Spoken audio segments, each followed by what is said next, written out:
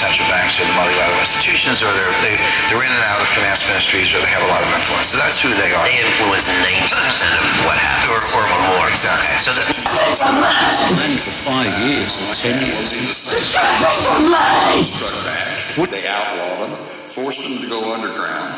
Then for 5 years or 10 years. Number one, all they did was they didn't give up on their philosophies, which, by the way, I'll call illuminism.